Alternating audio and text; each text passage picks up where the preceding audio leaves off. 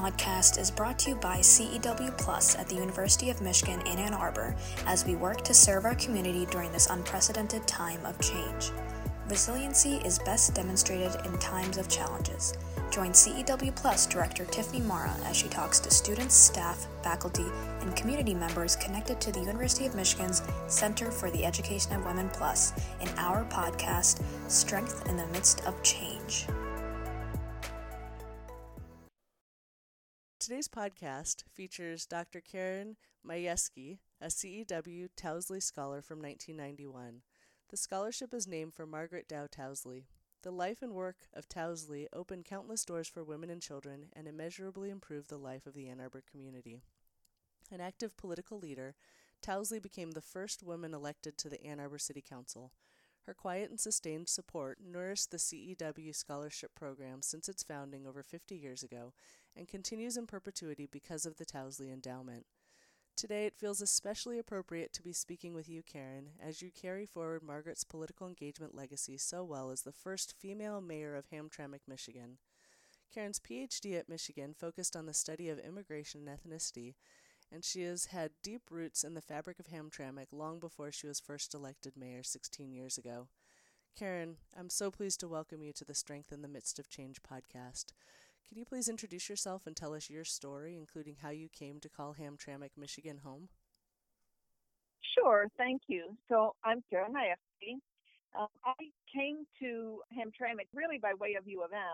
As you mentioned, I came to U of M to study immigration and ethnicity, and especially to focus on Polish immigration.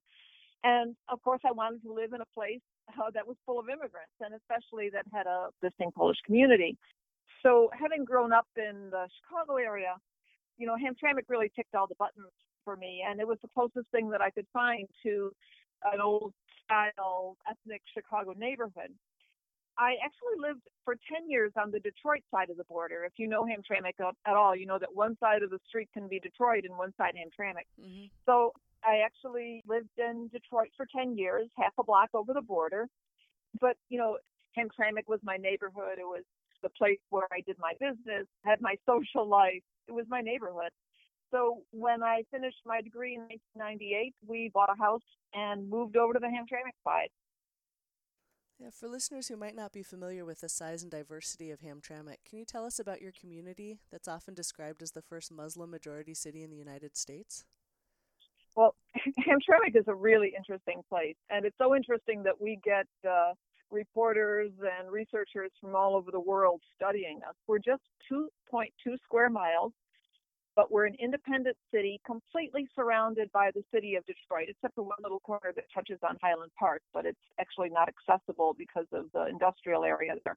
So really, we're completely surrounded by the city of Detroit. And we're kind of an old school ethnic community. We grew out of the auto industry.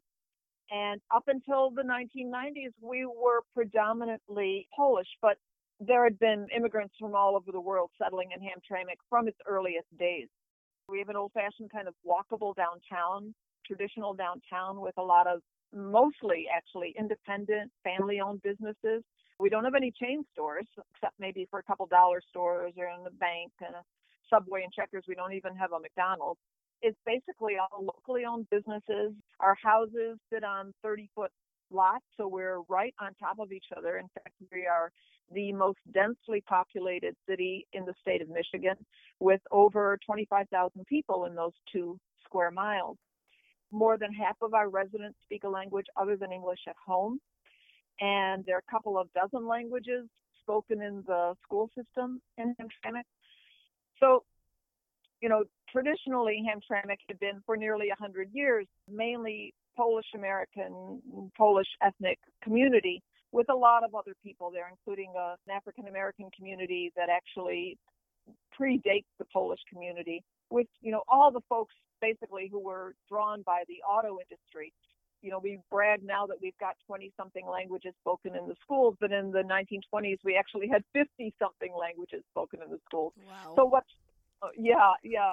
But what's really changed is kind of the balance of that demographic. So in the 1990s, we started to get a noticeable influx of immigrants from places that hadn't traditionally been represented in Hamtramck. In the 1990s, the Bangladeshi began to come. And then with the Balkan Wars, we had an influx of emigres from Bosnia. There's been a Yemeni presence here since about the 1970s, but that's substantially grown in the last 10 years with the civil war in Yemen.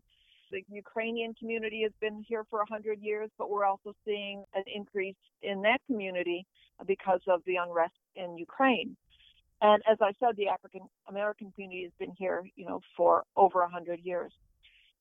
Also in the 1990s, a really interesting change in our demographic was that we began to get an enormous influx, and I consider myself part of this migration of artists and other kind of countercultural types moving into the city. And all of that has really changed the demographic of Hamtramck, changed the political makeup of our government, and kind of transformed the city while still keeping it, that kind of close-knit, urban, dense, immigrant, diverse, walkable community. Did I hit all the buttons of all the things we love about Hamtramck? The decline in the Polish population here has a number of factors. I mean, folks die off, right? And then, of course, there was a big outflux in the 50s and 60s and 70s with the move to the suburbs and all of that. So all of that has those changing dynamics, on the international stage in American social and political policy and all of that, as well as our natural life cycles, has really contributed to the kind of demographic change in Hamtramck. But I think without changing who we are essentially and the kind of city we are. In 2017, I think it was 2017, Hamtramck elected a Muslim majority city council, and that got a lot of press and still evokes a lot of interest from outside. But, I think that there's a tendency and a danger to talk about a Muslim majority council as a monolith. I would say, most cities are Christian majority, right? But we don't talk about them in that way. So, the various Muslim communities in Hamtramck, they bring different histories, they bring different practices, different cultures, languages. They immigrated under different circumstances. And also, within each of those communities, there are all kinds of internal divisions and fissures as well. So I'm really cautious about kind of talking about a Muslim majority, this or that, because it's vastly more complicated than that and more rich and interesting. Mm-hmm. One of the things you said stood out to me. So I've got a couple follow-up questions, if that's okay. Mm-hmm. One is I'm really curious, what makes Hamtramck hospitable for immigrants, like through policies, practices, location? What is the secret sauce there? And then the second thing is, you mentioned community is so strong and it continues to be strong with highly changing populations. Like, that seems to be contradictory. I was wondering if you could speak to both of those. One of the things that attracts people here, no matter what their background, is that it's relatively affordable. Uh-huh. So that's one factor. For instance, the Bangladeshi immigration in the 1990s was largely spurred by the affordability and then, of course, chain migration, as well as for artists. Mm-hmm. People can afford to live here, and you don't necessarily need a car to do your daily business in Hamtramck. All the things that make kind of a physically cohesive and affordable neighborhood attract people here, but also that sense that because you live on top of each other, right? Because, you can pass a plate of food between one house and the next, kitchen window. Even if you don't speak the same language as your neighbor, you feel connected just to a neighborhood, to a community here. And that's something that I have not seen in any of the other places that I've lived. One person in Hamtramck can make a difference on a block.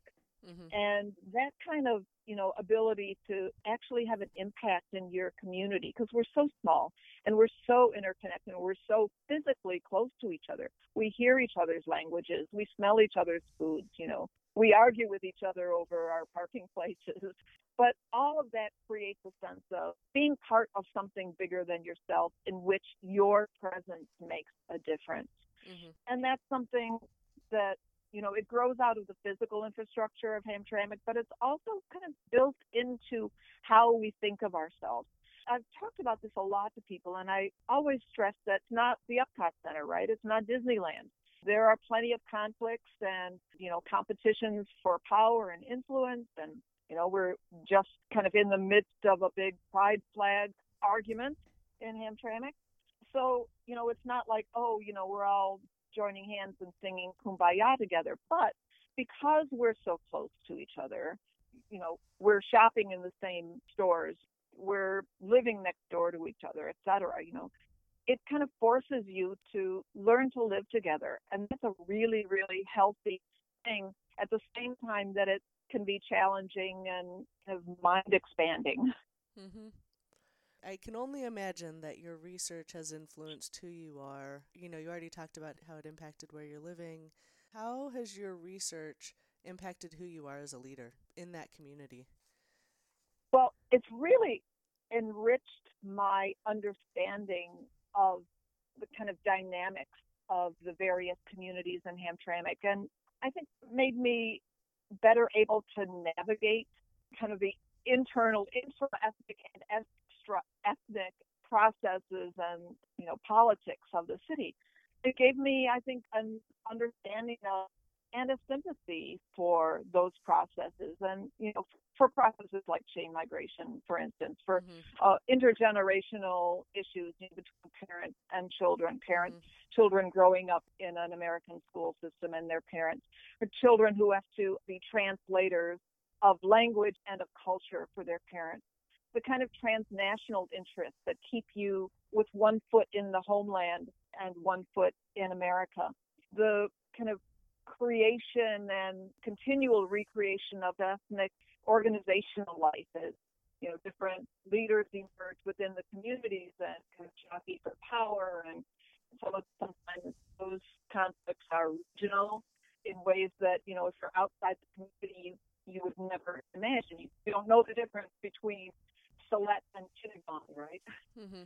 But that's really salient for our Bangladeshi immigrants. So that kind of background of knowledge or sensitivity or awareness has really helped me kind of be sympathetic toward and understand the stuff that's going on inside the ethnic communities that is not visible to most people outside. But, it's not just an academic understanding or awareness that I bring to my work. It's just that this stuff really interests me. And it's really fascinating to watch. As challenging as it can be to navigate, because I don't necessarily know what politics are going on in Yemen right now, and who's on what side and who's competing with whom. But it's really interesting to me, and it's validated in my approach to dealing with everybody. Yeah, so in decisions that you have to make on a daily basis or policies that you put in place, how does that understanding play a role in your decision making that leads to these what sound like very healthy conversations through what could be potentially much more conflict ridden? Well, that's hard to say because the mayor's role is limited by charter, and we have a strong council and city manager form of government, and the mayor is just one piece of that, and not even the strongest piece. So for instance, we passed a resolution years ago, long before Trump, basically a policy forbidding our police department from making inquiries about immigration status. Unless it's relevant to whatever, investigation they're doing or something like that. So, something like that was something that was really important to me because I'm very sensitive to the situation for undocumented immigrants. And not just undocumented, but, any immigrants, and how intimidating a police force can be based on what, their experiences in their homeland. So it's policies like that I can help influence, that I'm one cog in the process of influencing, that I think, reflects my background and my training and my interests and my sensitivities. But that said, I just mentioned the pride flag issue here. And I had to break a tie vote to allow the pride flag to be flown from the city flagpole in front of City Hall. And that has in some ways been painted as an ethnic issue, with 3 Muslim city council people voting for, 3 voting against, 2 voting for, and then 1 nondescript American, right, voting for. And I had to break that tie. And so there's a lot of discussion, a lot of argument going on right now, especially in the Yemeni community, about disrespect for, traditional values, et cetera, and for this large ethnic community that, certain spokespeople want to claim are against the pride flag. We don't know that for sure. And I'm not sure that the folks who are saying that are, authorized or qualified to speak for the whole Yemeni community. Mm-hmm. So on the one hand, I bring my own understanding and sensitivities and training, et cetera, to my policy decisions. But on the other hand, I will listen to everyone.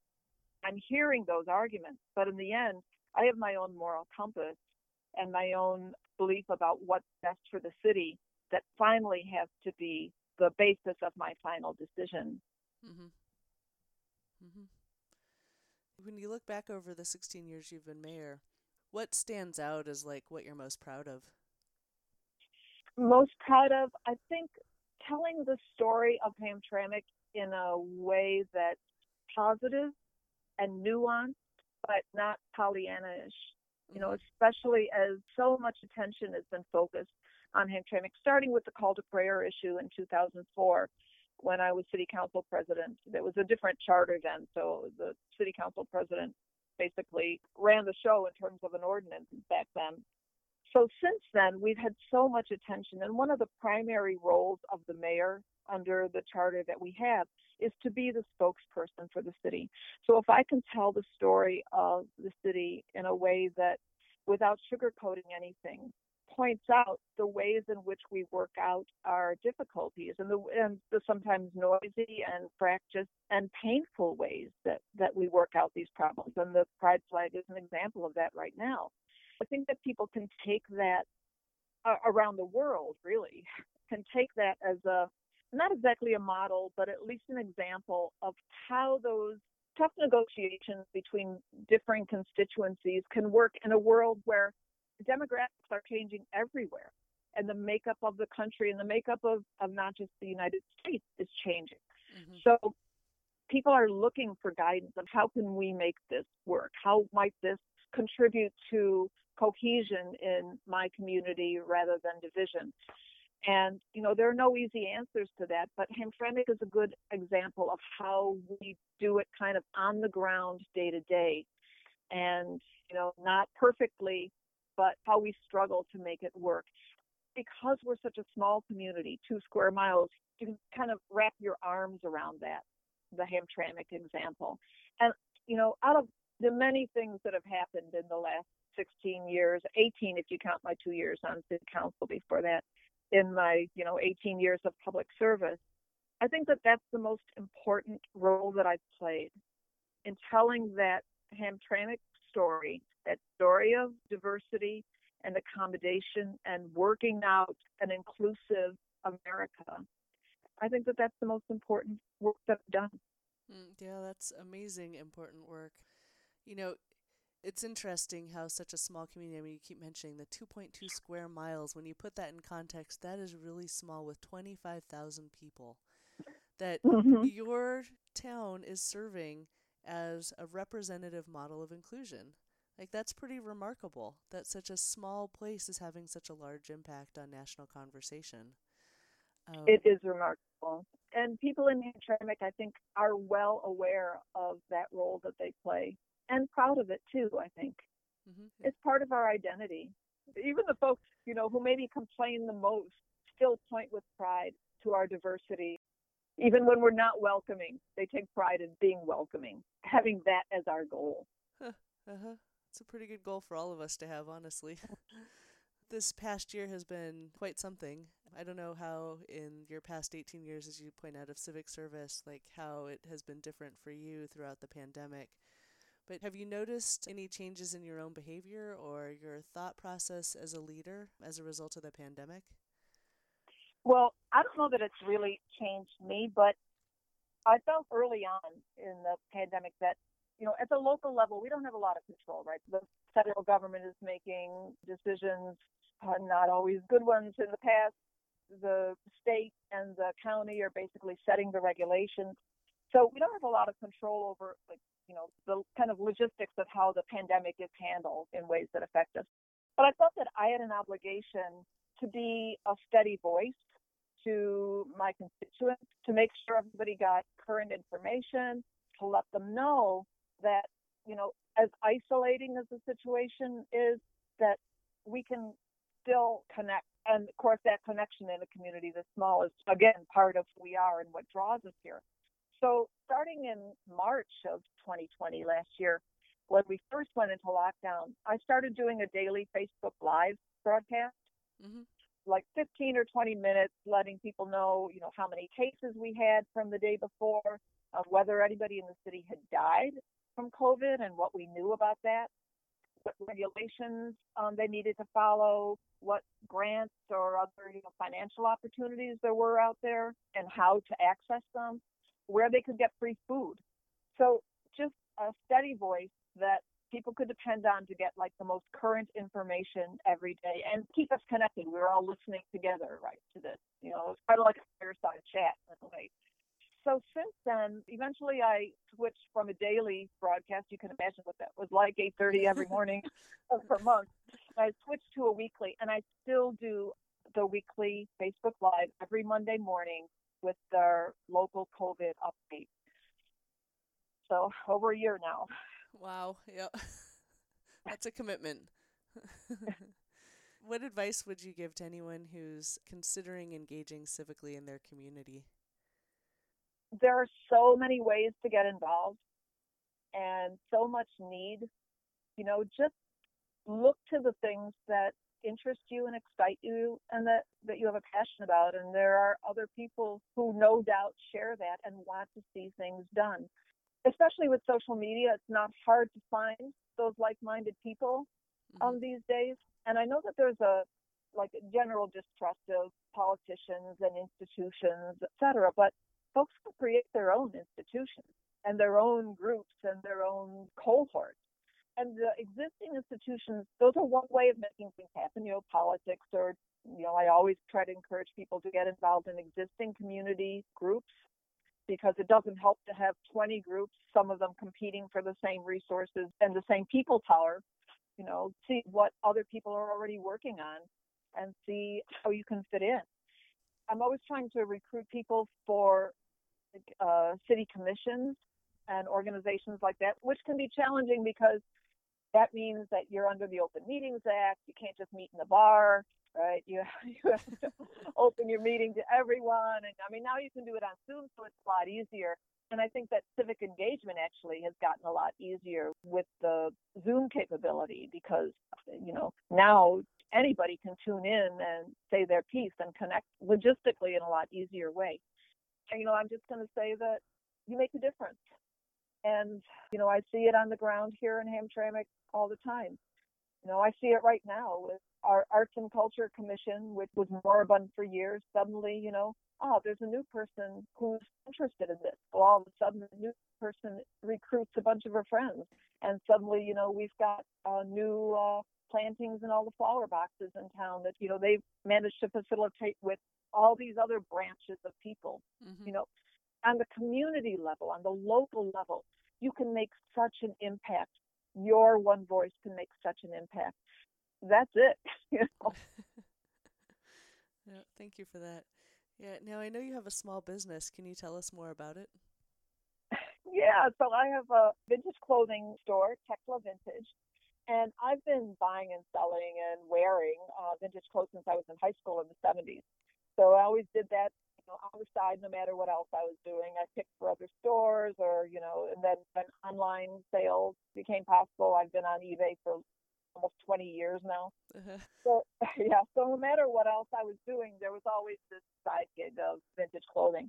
But then in 2013, the opportunity came to buy a vacant storefront in Hamtramck, an old school, beautiful old storefront, and I'm part of the business district. And, I realized that I could keep selling out of my basement, right?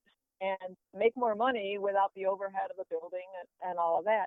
But how does that help Hamtramck, right? What cities need are destinations and renovated buildings and, saving old buildings and, making sure that there's a variety of businesses and that people have somewhere to walk to and something to catch their eye when they walk down the street. So it was all about, revitalizing an old downtown, an old school downtown. So, with that in mind, I bought the building and I've been in business there for 7 years. So it's just a part of a larger ongoing project of revitalizing Hamtramck and setting an example and saving a building. And so now we have like 4 different places where you can get vintage clothes in Hamtramck. I'm not the first one, but I like to think that I help encourage that business atmosphere and to make us a destination for this little niche. Uh-huh. Yeah, I definitely see a through line in your stories, which is, Yeah. Making sure that that objects are preserved in time, and then telling their story in different ways. You mentioned that through what you're most proud of, being specifically engaged in Hamtramck, through your work at Tekla Vintage. It's all very consistent themes. I think that the underlying theme of my life has been recognizing the beauty and the value in things that other people may have overlooked and bringing those things to the forefront, giving them new life or letting them tell their story.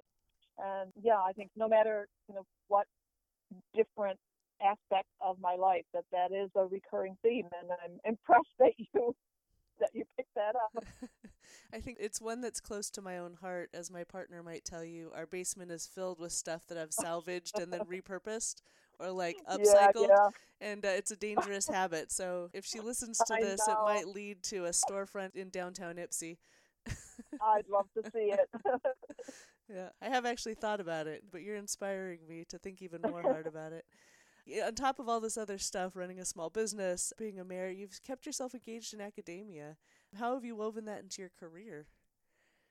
Well, the topic of my dissertation and my kind of scholarly passion has been immigrant literature, and especially the literature written in languages other than English by the immigrant generation, just for themselves, that never gets translated. It flies under the radar Uh-huh. of American literature, but it grows out of an American immigrant experience, ethnic experience, and it's, completely internal within the community. So that was the subject of my dissertation for Polish immigrants before World War II. And that's something that I would love to get back to. I feel like there's still several books in there, but, time's kind of running out in my life. But I have recently come back onto the board of the Polish American Historical Association, and that's kind of been my academic home base all along. I'm past executive director of that organization. So I just published an article, actually, in the latest issue of their journal. It's Polish American Studies. It just came out like last week. And that article is about abortion in Polish American Detroit and Hamtramck between about 1900 and the 1960s. And again, telling a story that had been forgotten or overlooked or buried was really important to me in researching and publishing that article. Mm-hmm. So that also fits in, even though it's not literary. Uh-huh. I'm also working on an article right now also on Polish political power and kind of the transfer and the trajectory of Polish political power in Hamtramck for publication next year. Looking at the changing dynamics, the changing population in Hamtramck, what do you think has kept you as the chosen mayor in Hamtramck? What qualities or what do you bring to bear to that community that has really made you the person that they really wanted to lead them? Yeah, I guess we'll find out because for re-election this year. So we'll see if I still have relevance. But I think that basically it's been the ability to cross boundaries and to build bridges. It's been that openness and understanding of, the experiences of so many different constituencies and the genuine interest in their issues and in their experience. And the ability, I think, as I said before, the ability to tell that story to the world in a way that does honor to their experience. Mm-hmm.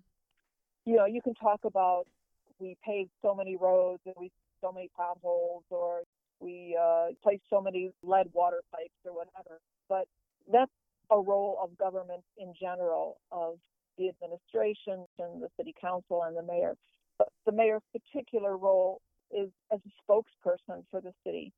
And I think that that's what people have seen me do, and so far have been pleased with the way I've done it.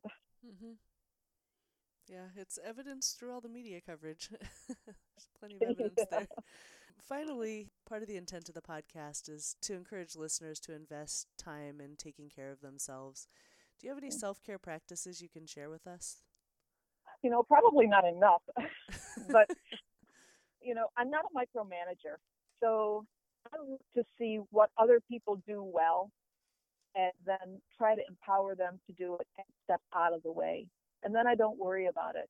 I've got enough other things to worry about. So I try to keep my focus on the things that I can do well and give other people the chance to shine at what they do well and let them run with it. And that takes a lot off my plate. Uh-huh.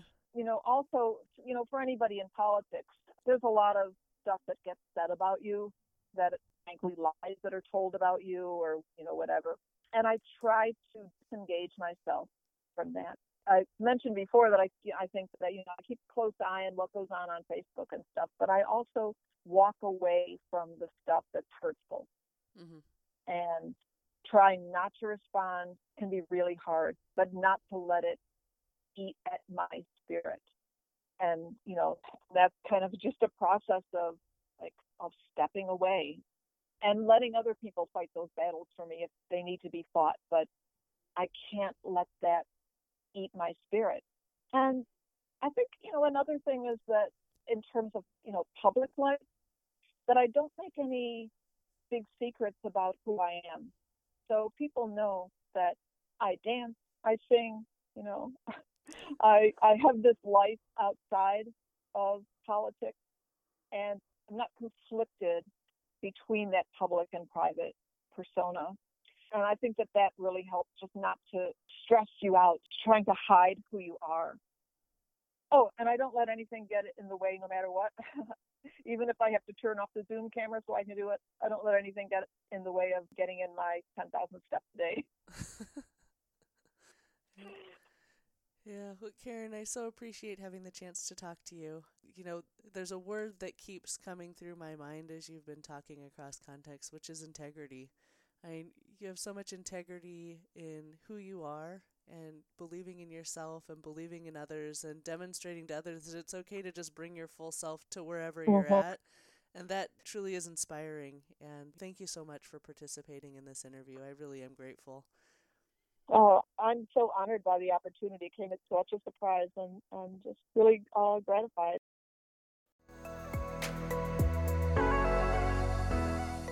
Thank you for listening to CEW's podcast, Strength in the Midst of Change. To learn more about this episode or the services and virtual programming offered by CEW Plus, please visit cew.umich.edu. Here at CEW Plus, we navigate circumstantial barriers by providing academic, financial, and professional support to help you reach your personal potential. Established to support women through higher education, we lift up women and all underserved communities at the University of Michigan and beyond. Through career and education counseling, funding, workshops, events, and a diverse, welcoming community, we exist to empower. We are CEW Plus, and we are here to help you reach your potential. The University of Michigan resides on the traditional territories of the Three Fires peoples, the Ojibwa, Odawa, and Potawatomi.